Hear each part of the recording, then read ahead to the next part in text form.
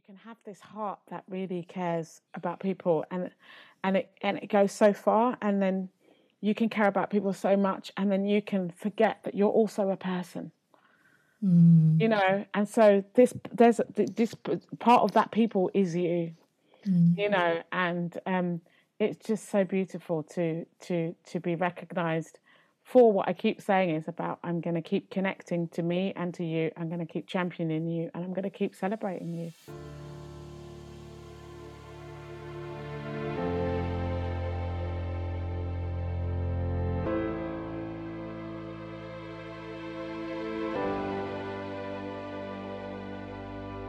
Welcome to the With Saiyyidah podcast, brought to you by the Centre for Belonging and Understanding.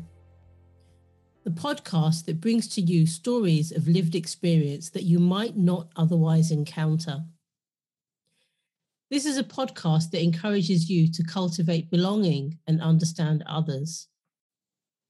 I'm your host, author and coach Saiyyidah Zaidi, and every episode I'll be asking a new guest to share their story.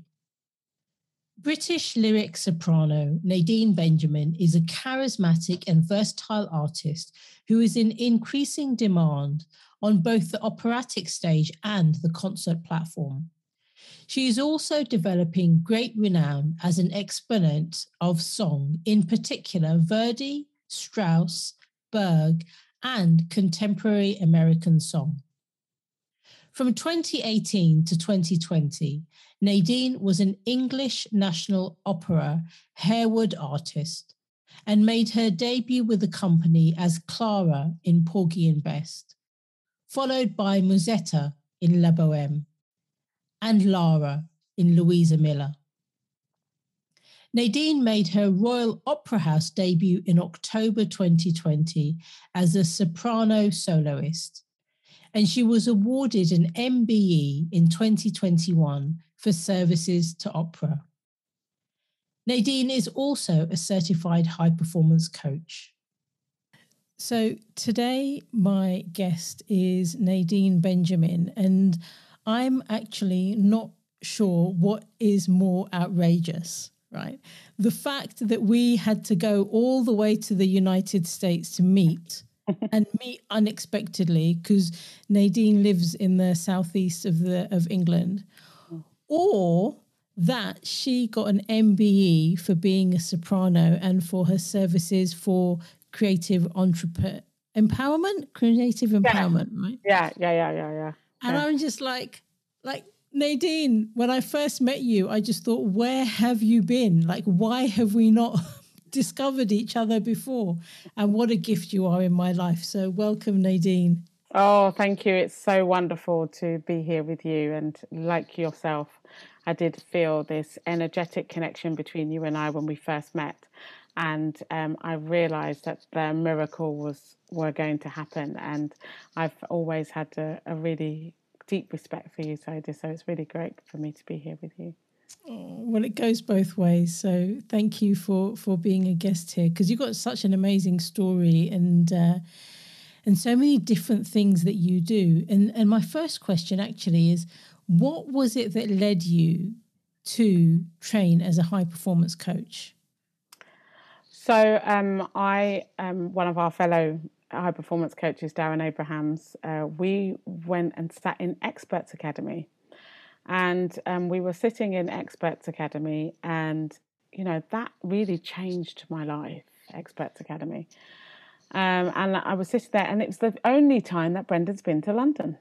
So we were both at that event, but we didn't meet. No! Honestly, like, that was my first Brendan event. And I always think, had it not been for that, would I ever have had the guts or the inclination to go into other Brendan events in the US? I really don't know. Yeah, I mean, I have to say I agree. I mean, I'd already gone to loads of Tony Robbins stuff, but there was something about that Experts Academy. There was at the end of the event, there was a meditation and a visioning that he did. I don't know what it was about that. I mean, I wish he would just give us that blooming meditation, because it changed my life. I mean, I moved cities after that. I bought a house after that. I got divorced after that. I mean, like literally, I changed career after that. That Experts Academy in 2014 completely upturned my life. Isn't that so funny? Because even as you're describing it, like you haven't said anything about the words that he used or anything. Literally, you took me back to that moment and I was ready to shut my eyes and go there, because that thing was just like, it was off the charts. It was off the charts. I've never heard him do it again, ever. Yeah, and I think, you know, we've experienced similar things, but I don't think for me personally it's ever been at that level. And I wonder if some of that is because the first time you do something, it's always magical. Yeah. But then there was just something quite intimate as well, because that event only had 400 people. Yes. And, you know, when we look at the trajectory and the scale that Brendan is working to now, I'm just like, I'm so happy that I found him when I did, in London as well. Yeah, and actually it wasn't 2014, was it? It was 2013 or 2012, one of the two anyway. But yeah, but it just, you know, it changed my life. And then I just thought, well, I really believe in the structured part of his work. So I thought, because it's so structured, and that's great for me because I'm neurodiverse, yeah. I hadn't realised that at the time, why his work spoke to me so much. But the level of what I call divine order and organisation was so fantastic that I was able to then commit to the process of high performance with an understanding where I won every time. I love that. And for those of the listeners that don't know, what is neurodiverse? What does that mean? So neurodiversity is things like ADHD or dyspraxia or dyslexia. Mine is dyspraxia, and dyspraxia affects my executive functions, which is all around the way I think, the way words come out of my mouth, my movement, some of my muscle development, and also planning, how I accept information. I mean, I always think that my information is a bit like a matrix when it's coming to me. I think outside of myself rather than inside of myself. So I will talk outside so I can hear it back, you know. So yeah, it's just a very different way of seeing the world, really. And how have you used that, or how is it kind of working in terms of the work that you do as a coach, but also as a singer? So, in terms of the work that I do as a coach, when I have clients, I let them know that I'm going to type the whole way through their session. So I'm on a computer typing, tapping away. What that does is it focuses my brain to such a fine tuning that I can pick up every frequency, every pattern. My intuition gets heightened, and then I can hear what they think they're saying, but are not really saying, and I catch it straight away. So there's a real space of complete dedication to them in that space and in that time that I have with them, and I'm not interrupted at all. The second benefit of that is that they get a full transcription of what they've said because I've just spent my whole time doing that.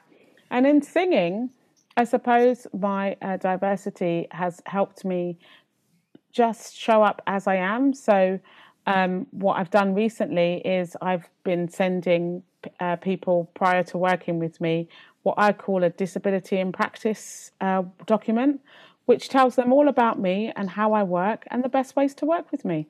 I love that. And this is how they can engage with me if they'd like to. So it's about showing up. It's allowed me to fully show up as me and not apologise for it. And I think that this piece about being able to show up as, you know, I describe it as showing up 100%.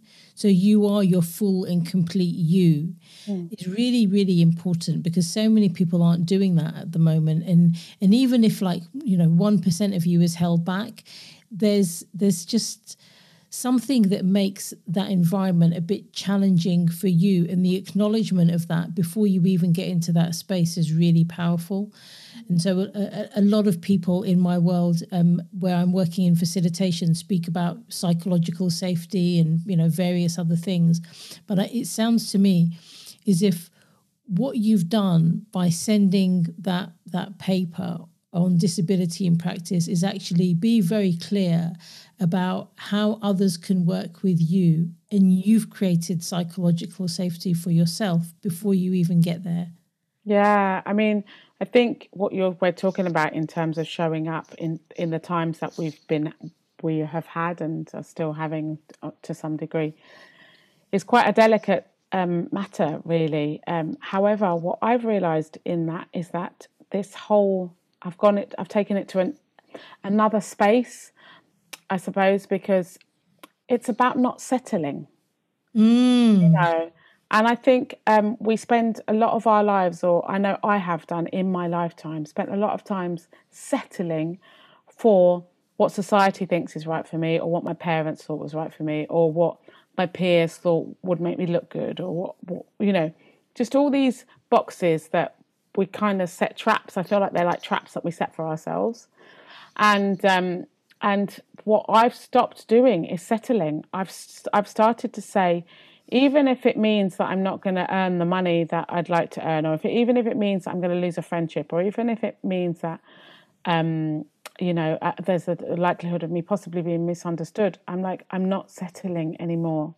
I'm showing up to the best of my ability with my full self, and that includes in love as well.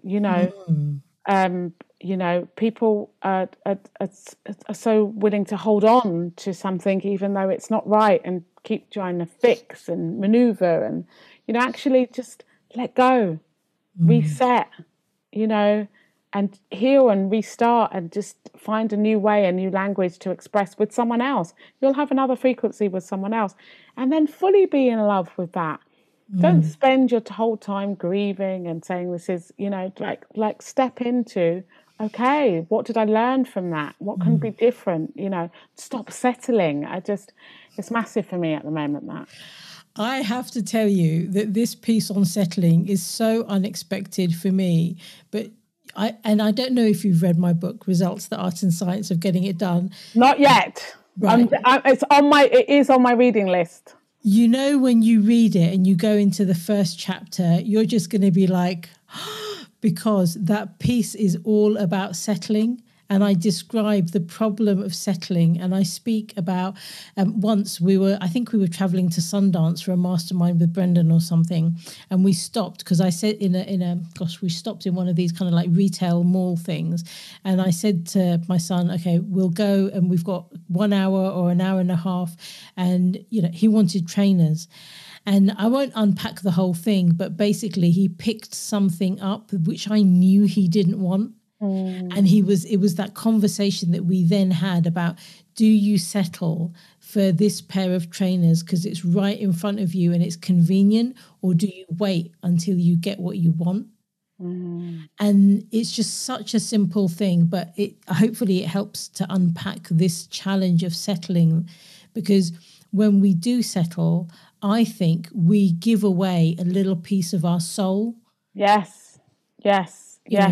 And it's so problematic. I mean, it disturbs me in a way that I think is just, it's undescribable. And what you were saying about not settling, I think it's fire. It really is. And so many people need to hear that message, because I think, if anything, one of the biggest lessons for me from the pandemic has been, you need to work out what your priorities are, And if that means that big things in your life have got to change, then so be it, because we don't know how much of that time we've got left here, right?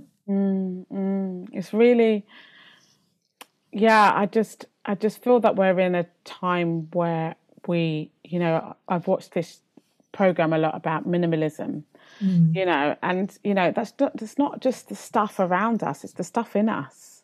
It's like, how can we minimize some of that, junk, I suppose, because some of it is junk and some of it is precious and some of it is needing to be held on to. But I think there's a direct mirror to that kind of that unwrapping and that serving up in a different way and repurposing in a different way that we don't need to keep holding on to and keep repeating. I'm a great believer in, once you learn that you have a pattern, to look at the pattern and move away from it and recreate a new pattern that serves you better, and I feel excited. I mean, I'm challenged at the moment. I'm not somebody who is looking at life at the moment and saying I've got it all sussed, because I'm going through what I call a transcendence.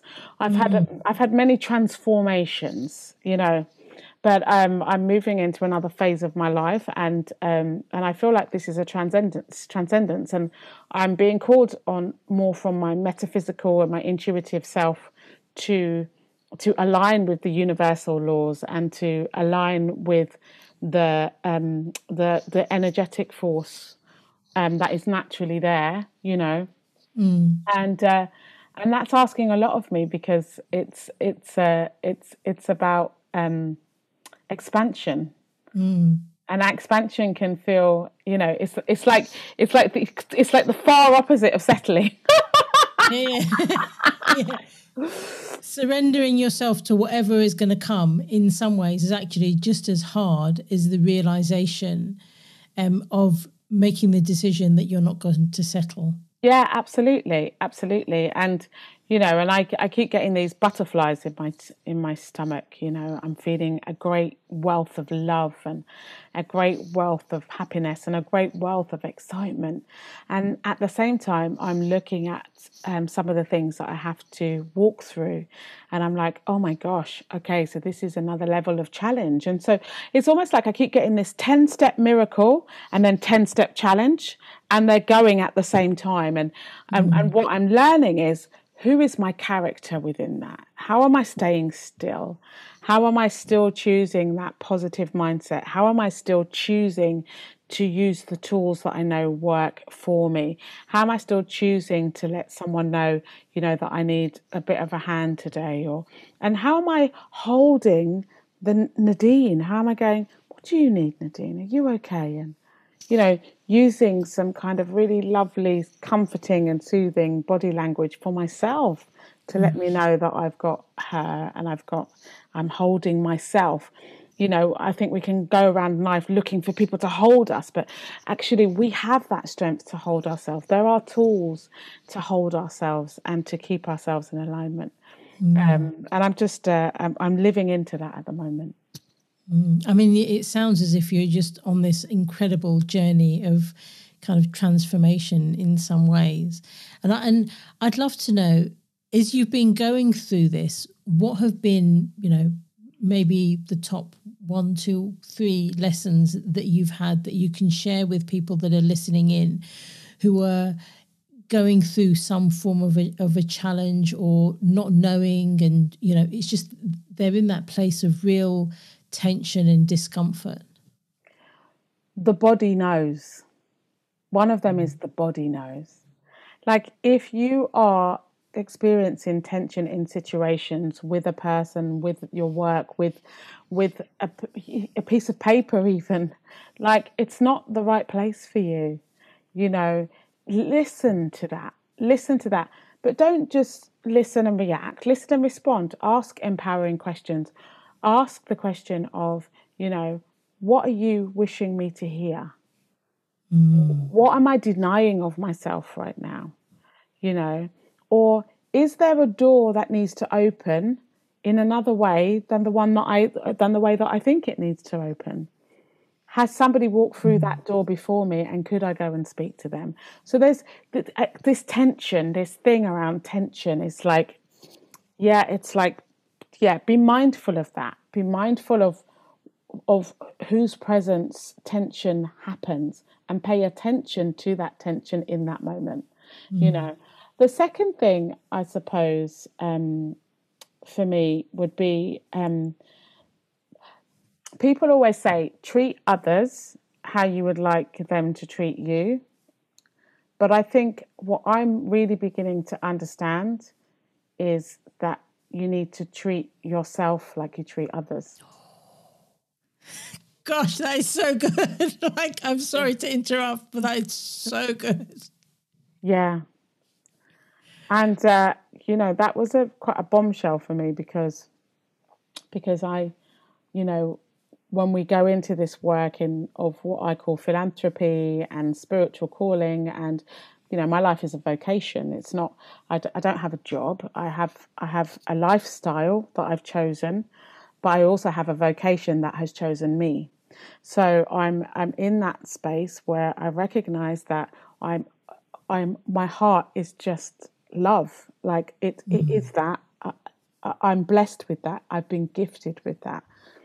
And I can be so outpouring to everybody and be, really gentle and compassionate and tender with everybody. And, what I've learned and what I've been working on in the last couple of years is, all that attention that I place on, and we're coming back to attention again, all that attention that I place on others is the same attention that I must place on myself first. So people say you've got to love yourself first. It's not about love. It's not necessarily about what I would perceive as loving yourself first. It's about that self-discipline. And we all know that self-discipline is self-care, and it's also self-love, because if we have that wealth of kindness, tenderness, thoughtfulness, compassion, embrace, asking ourselves what we need, like just putting your hand on your heart and going, what do you need, baby? What do you need today? How can I show up for you? Do you want a break?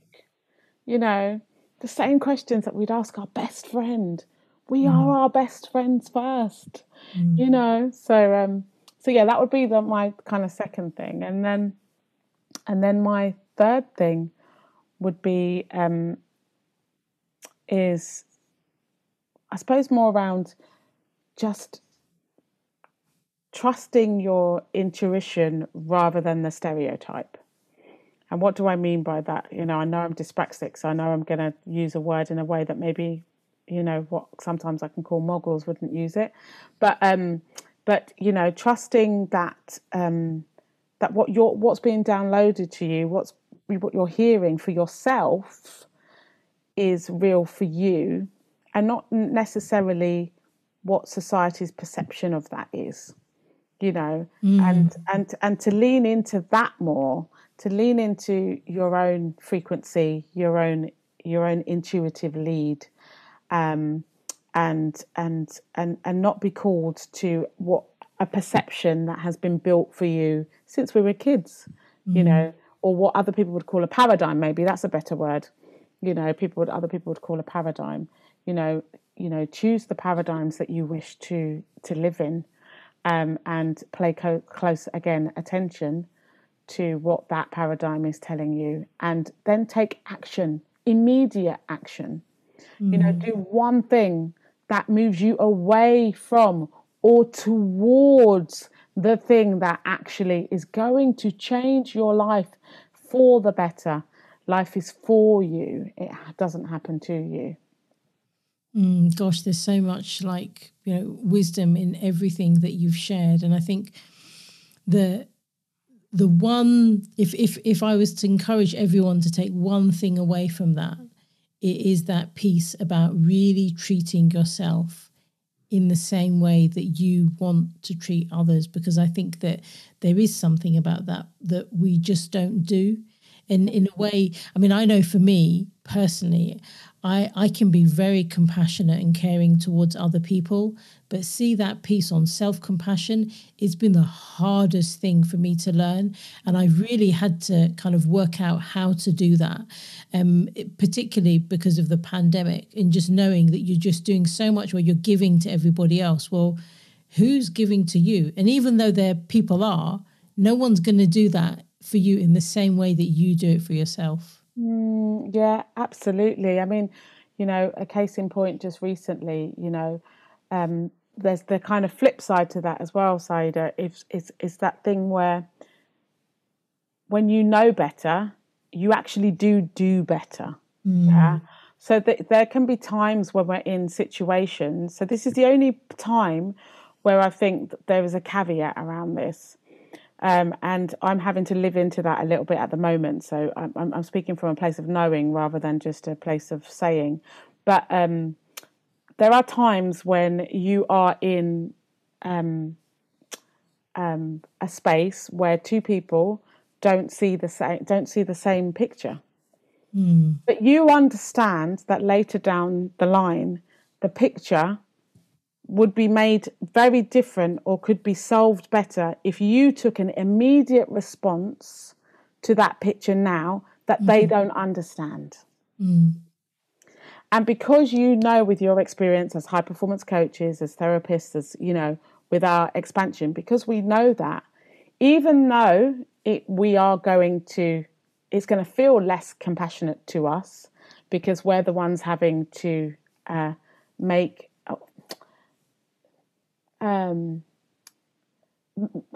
a challenge for ourselves, another challenge in doing that action, we know in the long run it's a better payoff because actually staying in that situation will only make things worse. And when they make things worse, what is now only, say, a centimetre will be 20 centimetres later down the line, and then will be too hard to come back from and too hard to unravel. So it's also seeing that for picture for others or for a situation sometimes that does mean that we have to take a consequence that doesn't look like compassion there and then, but is in the long run. I completely resonate with what you're saying. Sometimes making that decision is actually the hardest thing that you can do, but it's also the best thing, Yeah. So good for you that you're able to see that and lean into that. Yeah, because they say that doing the next right thing sometimes doesn't feel like the right thing. Yeah, 100%. Really, Oh. I'd love to kind of take a little bit of a turn now, if I may, and to ask you about some of the work that you do in opera and kind of explore what is the best role that you've ever had and why. Oh my gosh. I mean, I don't think there is a case of a best role, because I think I sing a lot of things, but I mainly sing well three composers, and they are Verdi, Strauss, and Puccini.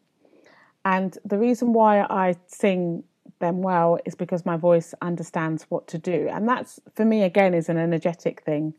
My voice just loves being in those spaces. I don't have to think about why my voice is going there. It just does. I don't think how to reach a high note. It just goes there. So I feel like a lot of that work has been written for me. And there was a conversation that came up on Facebook the other day, and it was like, about making new work, and, that we've got all these composers that, are non-diverse and, and all the rest of it.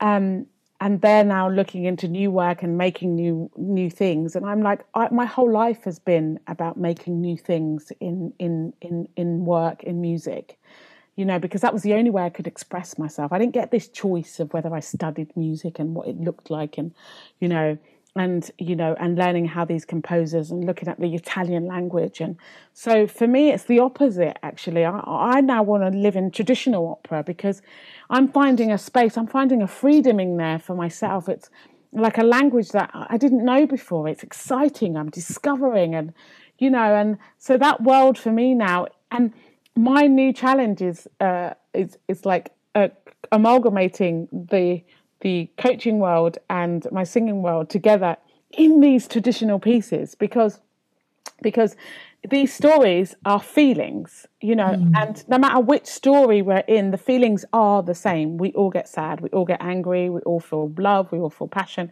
we all laugh. These feelings are all the same. And then I just look at how these stories relate to where we are today.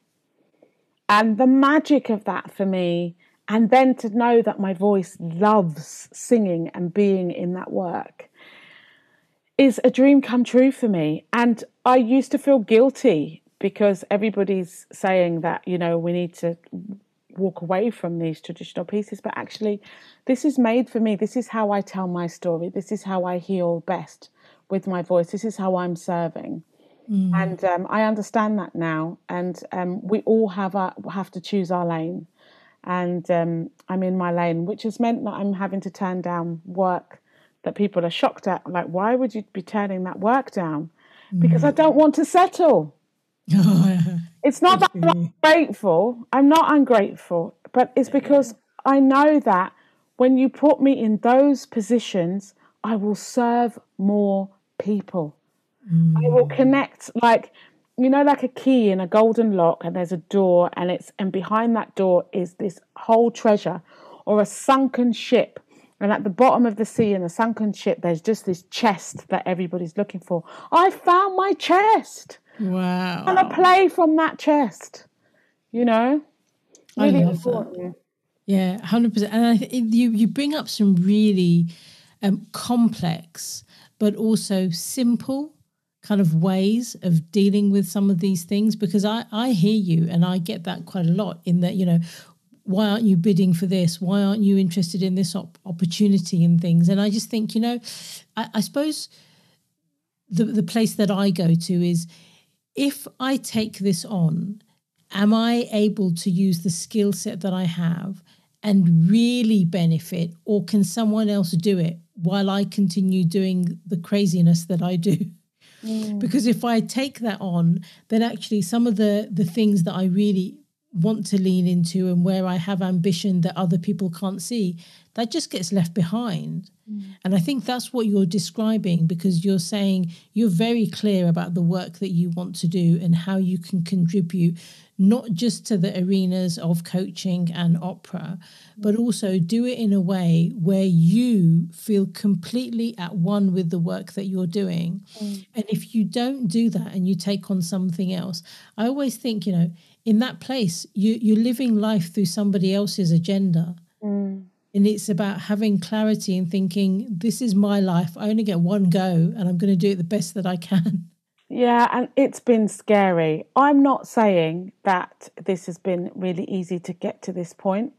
I have had to keep maneuvering myself, dragging myself back, putting myself back on the road, and like a young kid, like by the scruff of the neck, and going plonk back into that space. I mean, I've had to, because it's about claiming. It's about really claiming yourself, claiming your heart, claiming your empowerment. People keep saying knowledge is power. I don't believe knowledge is in power. I believe knowledge is empowerment, because empowerment for me means embracing your power through mentorship, through mentoring yourself to embrace the knowledge and the wisdom that you have, and to keep coming back to it, to keep finding it.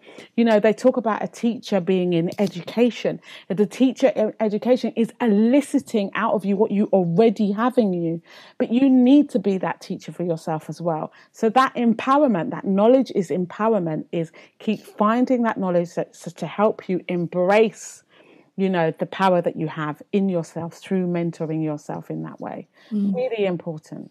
And if we were in the same room, I would be giving you a high five right now, like for real, because this thing that you're sharing is so significant. And what I love about this is that you can see that you're in flow as you speak. And so it's no surprise for me that you were given the MBE for creative empowerment. Right? Like, it just seems so obvious. And I'm wondering, where was the delay? Oh, bless you. Well, it was such a dear honour for me. I mean, there are loads of others as well that could have had this, had that as well, and I'm truly deeply am touched. I'm getting a little bit upset actually. Oh. But, no, I am. But I really care about people. And what we're going back to before is like, you can have this heart that really cares about people, and it goes so far, and then you can care about people so much, and then you can forget that you're also a person. You know, and so this part of that people is you. You know, and it's just so beautiful to be recognized for what I keep saying is about. I'm going to keep connecting to me and to you. I'm going to keep championing you, and I'm going to keep celebrating you. And that is just so significant, because many people speak about empowerment in different ways, and they forget this piece about also having to work on empowering themselves. Yes. Yeah, and I think that's what I really resonate with what you're sharing, because it works both ways, right? Like, you can't be a person of service and just kind of like give and give and give without replenishing yourself. Yeah, I mean, the well gets dry. You know, we hear these massive cases of burnout and, you know, breakdowns, nervous breakdowns, and, you know, CPTSD and all of these other things that really do happen, you know, anxieties and nervous tics that happen, you know, but they do happen, you know, because we can forget that we are included in the equation of the missions, of the purpose that we are setting for ourselves. We are included in that. We are a part of that process. You know, a tree, you know, a seed, you know, grows, and then it grows into a sapling that you know, eventually grows into a tree. But the seeds has also still, from that point, also needs to keep getting watered. If we keep forgetting to water ourselves, fill ourselves up till we're abundantly full, till then it doesn't matter how many people we serve and respond to, because it's just happening anyway, because we're so full. You know, and I really don't think this is spoken about enough. You know, there's a huge pressure on people to be of service, be of service, be of service.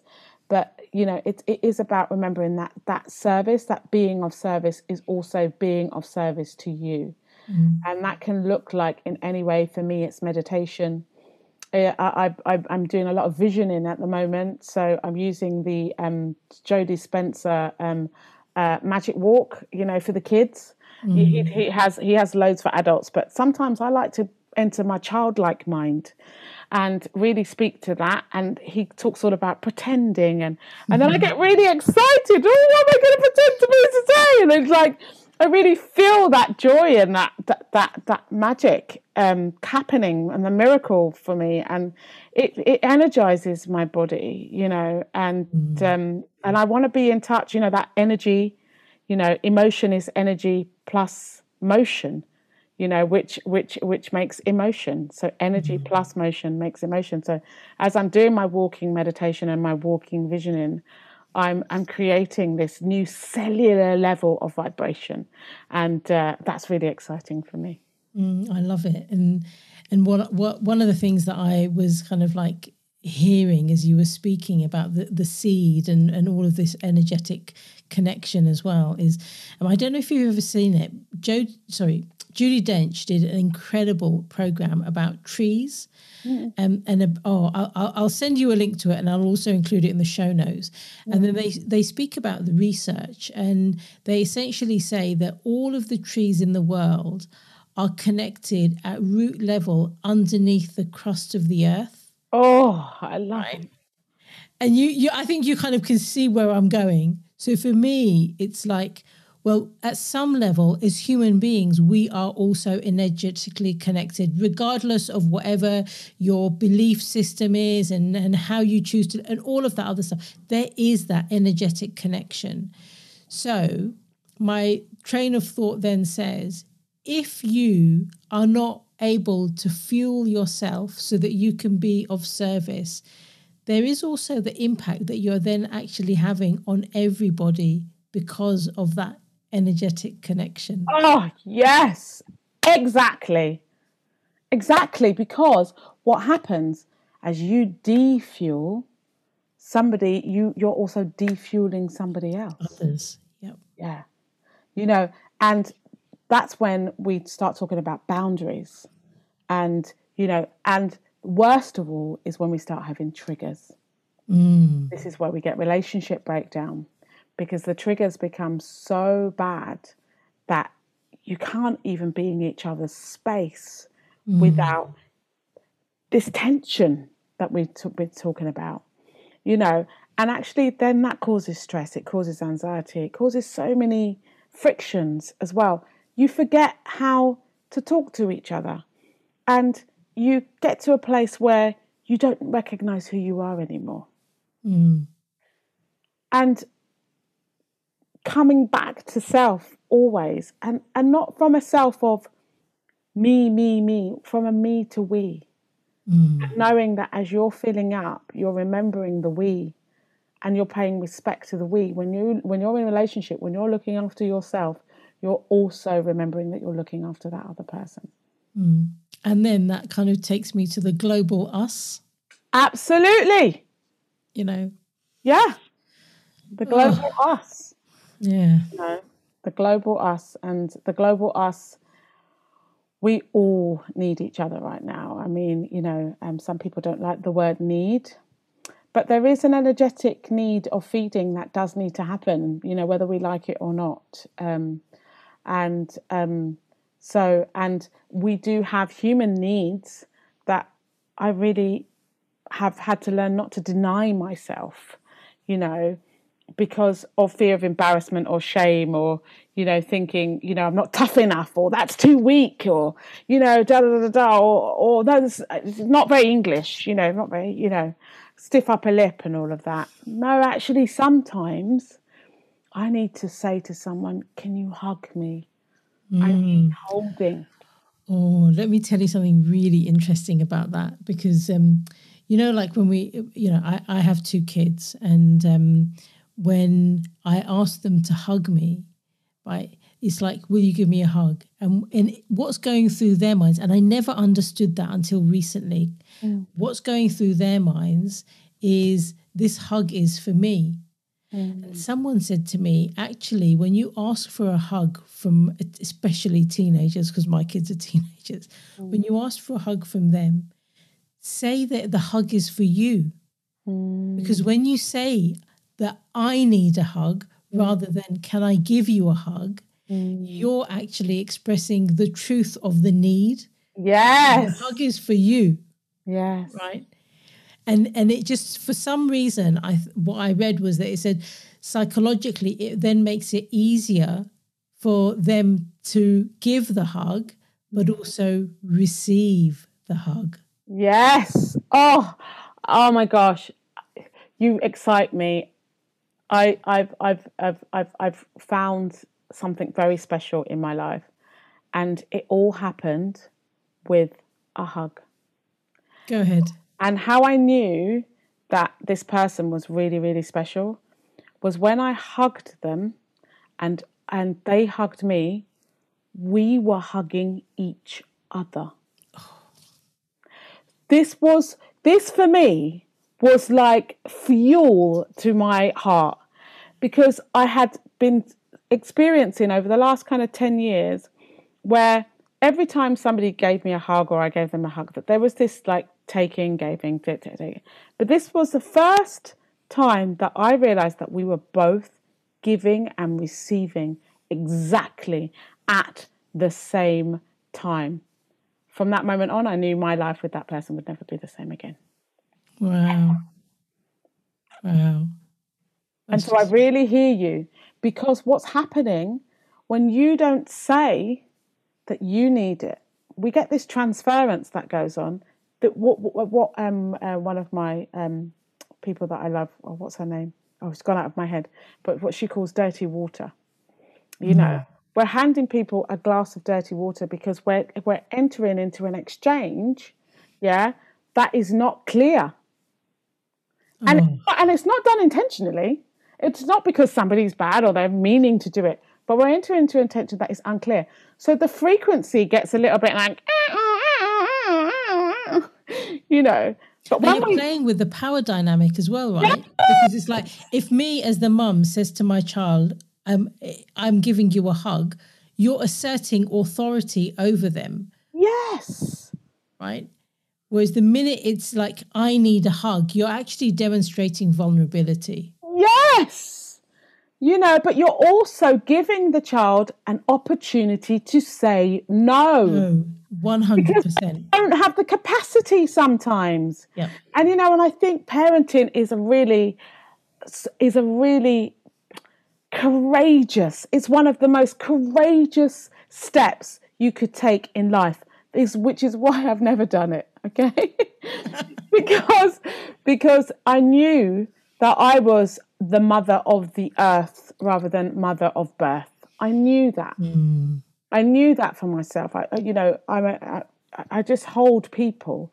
But, to take a small infant through that whole space is a huge responsibility and a mirroring of your own character and who you wish to be and how you wish to show up, as we go back to show up every day in the world. And it's so beautiful that they have parents like you. I mean, because who has this understanding, because a lot of kids grow up with these exchanges of power that they then enforce on others. And then when they don't receive them, think it's not love because it's not the same frequency. It's Yeah, it's interesting because I always thought that, this training that I'm doing in coaching and high performance and all of these other, numerous certifications I have was for me and for my clients. But there is also another way of articulating it and saying, actually, it's just as much for my kids, because I know that my parenting has changed as a result of some of the things that I'm aware of, and the challenge really in some ways is when you don't know, what do? You just kind of do the stuff that the rest of society does. exactly. And if we don't know the impact of hugging, because one thing that we haven't spoken about, but I'll include a link to it in the show notes, is just the concept of heart to heart hugging. Yes. Oh, and the heart is the first organ to be born. It's born in the first 22 days. The brain and the heart then split off. So it's our real space of contact, connection. And there's mirror neurons and all of that other stuff, but I'll include that in the show notes so that everyone can get some inspiration from there. And talking of inspiration, I'd love to ask you, what makes you, Nadine Benjamin, MBE, what makes you feel inspired? Love. I love life. I love waking up in the morning, even on the hardest days when I feel, I can sometimes suffer from a low-level depression. Even on those mornings, I know that I love life. I know that there's an intrinsic thing in me that just wishes to live to the fullest. I just know it. And it makes me unstoppable. It makes me unfathomable sometimes. It makes me a pain in the ass sometimes. And, it makes me not understood sometimes. But this life force, I have a life force in me that is so energetically on. It's like a circuit that never breaks. And I can't put that into words. I can't package it. I can't explain what it is. It just lives within me. I love that. Yeah. I love that. And what is something that you've said no to so that you can make way for like a complete 100% I'm all in, yes? Relationships that I don't work for me, like relationships that where I know it's not good for either of us, where, and that's, for me, that's love. That's love. I've also said no, as I said at the beginning. I've said no to work that no longer fulfills me. I've also said no to being fearful about everything. I've also said no to not saying what's in my heart. I'll have a moment and I'll see someone and I'll think, oh my God, you're really beautiful. Or what you just did there has just blown me away. I'm so moved by that. Or I'm so excited. Now I just say it. I'm not apologizing for having my heart tell the truth. So normally I would go, oh, you can't say that because it's not the done thing, and it's not, absolutely, oh God, you shouldn't say that. Yeah, I mean, I think that we easily complain, right? And my view on life is that if I'm going to complain about something, then actually, if I notice something that's awesome and should be recognized, I'm just as much going to do that. Because if I don't do that, I have no right to complain or offer an improvement or something. Exactly. So there's a balance in there, isn't there? Yeah, and well, again, we all use different words, but I like to talk about harmony now, because I think in terms of balance, I think balance has been overused for me, especially as a neurodiverse person, because we're never in balance. Like, that's really difficult for us to understand what balance means when you're neurodiverse. It just doesn't happen. But what I've really learned to understand is this harmony, and I know, and I think it's because I'm a musician, so I know when I hear this harmony between all the instruments and all the voices, and I know that I can reflect that feeling of harmony within myself. Gosh, that's so powerful. That's how I feel, and then I know, I'm in the right place again. That's how I do it. I'm now going to adopt that word, because what I heard when you were explaining that is like, you can hear an orchestra, and if one person is off, you hear them. Yeah. And so all of a sudden it affects the harmony. Yeah. And in terms of being a description for how we live our lives, if one little thing is off in your life, it affects everything else. Yeah. Yeah. But it's like music. It's like it disconnects the music of your life. It just disconnects it, and we want to stay in connection to the music of our life, to our song. We're all singing our own song, we want to stay connected to that, and it doesn't mean to say that we don't have days that are discordant, because we have discordant things in music as well. But let's make that intentional. Absolutely. Not a default or accidental. Yeah, or accidental. Do you know what I mean? Yeah, because we all know that accidents can happen. So it's really important to just recognise, that's and then if we look at it in that, as for me, in that gentle space, then we know what colours we need to use, or what harmonies, or what structures we need to do to gradually put it back into place. Gently put it back into place without forcing or panicking or, pushing. Absolutely. So as we wrap up, I have a few questions for you, if I may. And the first one is, what advice would your 16-year-old self give to you if they saw you now? What died?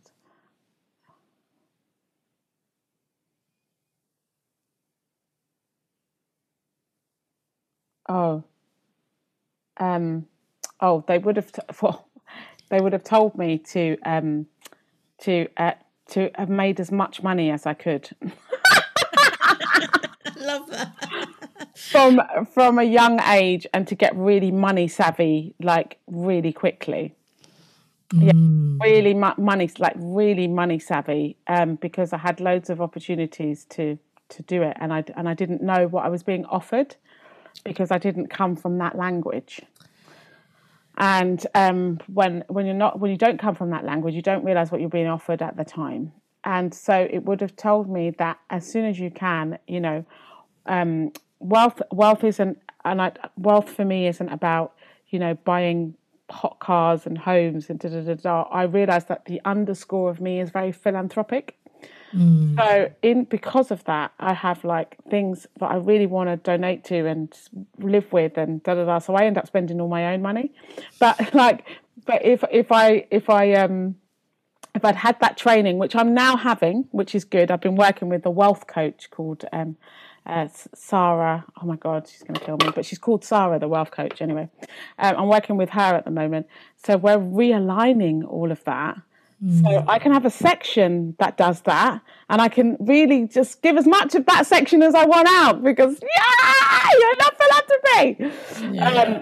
But then the rest, again, I've got to look after myself the way I'd like to look after others, so I'm going to have that bit that nourishes me and everything. And then the practical side that does all the bills and all the rest of it. So we've been taking this journey for about the last 18 months with her. I've been taking, and just learning a new money language for myself, setting up spreadsheets and doing things that I have been so afraid of because it just was never discussed in my youth. You just didn't talk about it. But I'm really unafraid to talk about money now because it's it's there, and if I can express and help somebody else via the way that I've been helped and supported, then so be it. Yeah, absolutely. And I think I suppose a very brief reflection on that is kind of, for me, growing up in the 1970s, 1980s London, our challenge was just so much more different than it is now. Actually, I say that, and I say, some of the challenges that people are facing in terms of, dare I say, systemic racism and education system and all of that stuff are very, very sadly and frustratingly still here. But we never had that space to have that conversation about money because for me, the focus was so much on get your education because that's going to be the thing that gets you out. But I think part of that is also a conversation on how do you manage money. That's what I mean, yeah. Yeah. So your 16-year-old self is very, very wise. But she did, yeah. I think she really would have loved, somebody to have sat down with her, and walk through bank accounts and just walk through, because I just started to earn all this money and then I just spent it. That's what I did, So, it would have been nice that, well, you would invest here. And I mean, now we've got loads of books and stuff like that, but there are still people going through the gap. And I think this is what, people saying, oh, it was better than it was in my day and it was better than it was in my day, but we still have those gaps, and we have to keep being mindful of those gaps and catching the people within those gaps. There are kids that still need that education. 100%. And so maybe if your money coach would like to do a With Saiyyidah podcast, there's an invitation there for. Oh, she would love it. She would love it. I'm gonna send her your way. She would love it. She would, and she's a beautiful soul. And she has children as well. And she has a whole dream of how she wishes to set up her world. And I think it would be really interesting for your listeners to hear that. Yeah, I'd love to do that. Thank you. And what are you reading? What are you listening to? What are you watching at the moment? So I'm doing physical intelligence at the moment. So I am on learning as a physical intelligence coach, this physical intelligence book by Claire Dale and Patricia Payton about how our body affects our minds and how we can use that in coaching. So I will be a physical intelligence coach soon as well. So another thing to add to my belt of coaching. I mean, I've got so many coaching qualifications, but we just get to this place where we just don't stop, do we? I know. It's just like this wealth of knowledge. But I'm also writing books as well. I've got a couple of books that I'm doing, in a different way, and we'll see how they form and how they present themselves to the world. But I really feel it's time to start getting my message out there. Apart from that, I'm just really in this transition point of transcendence and just realigning my life. So it's coming from a foundation of absolute solidarity with what I believe, what I think, how I live, how I walk, how I move. I'm loving coaching. I'm loving coaching. I coach on Sundays. I have a very busy operatic career, so but I love coaching. I have coaching Sundays where whoever wishes to see me on Sunday, I take those clients through high performance. I have a few groups, and I have some higher paying clients in one-to-ones. So it's just I feel able to really give my gift away, and then I do some mentorship as well when needed. So it's an exciting time, and I've made a new work all around my life recently, and of which we took people through a process called creative, conscious co-creation and conscious co-construction. I'm not going to go into that now but there is going to be a like a handbook on that as well coming out. So if anyone wants to find out about you and about your work, where can they go? Well, they can find me at two places. At the moment, they can find me at two places. I'm looking at consolidating those two places. One is NadineBenjamin.com and the other one is everybodycan.com. But I'm also on Instagram as Nadine Benjamin Soprano, and also on Facebook as Nadine Benjamin. Brilliant. And I would thoroughly recommend that everyone goes and kind of like finds Nadine and gets as much benefit as they can from all of her awesomeness. One final question. What advice do you have for me?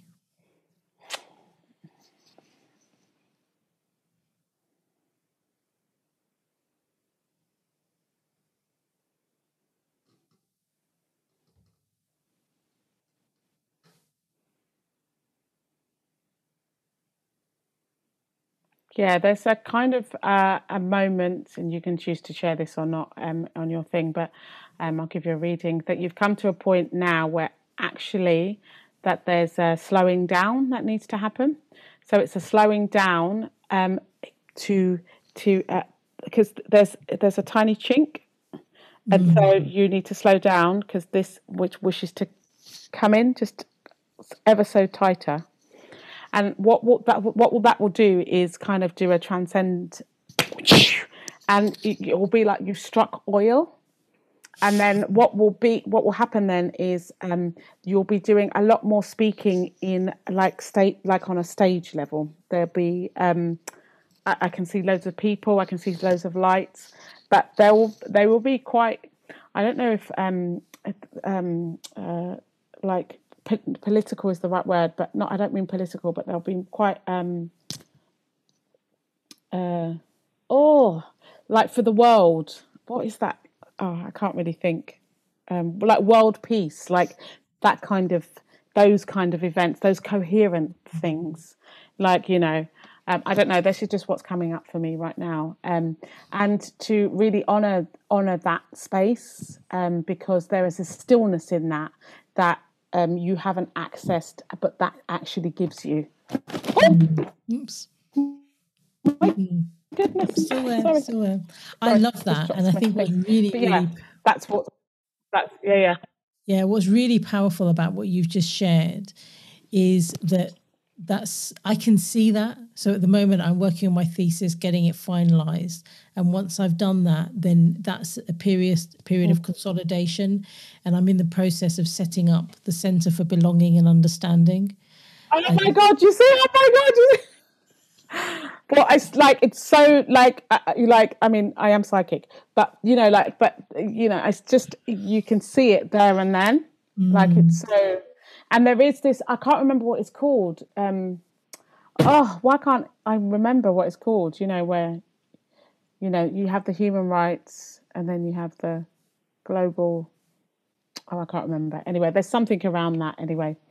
Yeah, I'm so pleased that you said that, because it sounds to me as if hopefully I'm on the right path, and no, not hopefully, because the road to hopefully leads to nowhere, but yeah.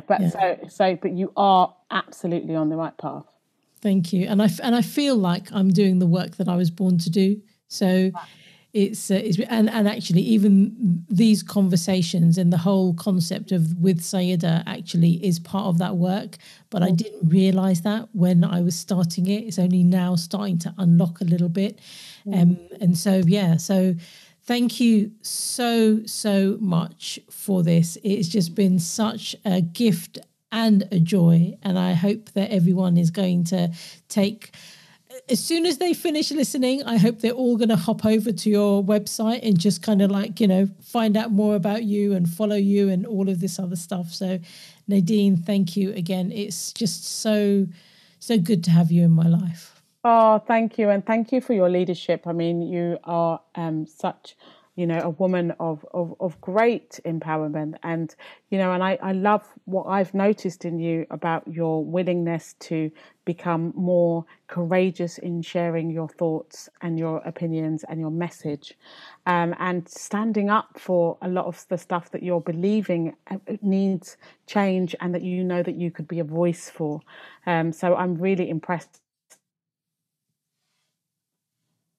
by that, and the way on that, it's really encouraging. Thank you, Nadine. It means so much that you share that. It does. I'm gonna like lean into that for the rest of the day. So thank you. All right. Wonderful to speak with you, and we will speak again very soon. And honestly, I can't wait. You see, the next time we hug, that's not going to be like a 10-second moment. It's going to be a good hug.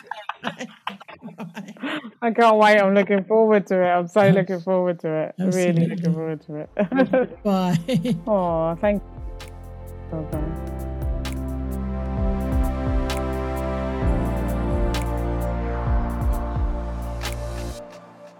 If you enjoyed this episode of With Saiyyidah, I'd appreciate it if you could rate, review, and subscribe. It helps other people find out about the podcast and the work of the Centre for Belonging and Understanding.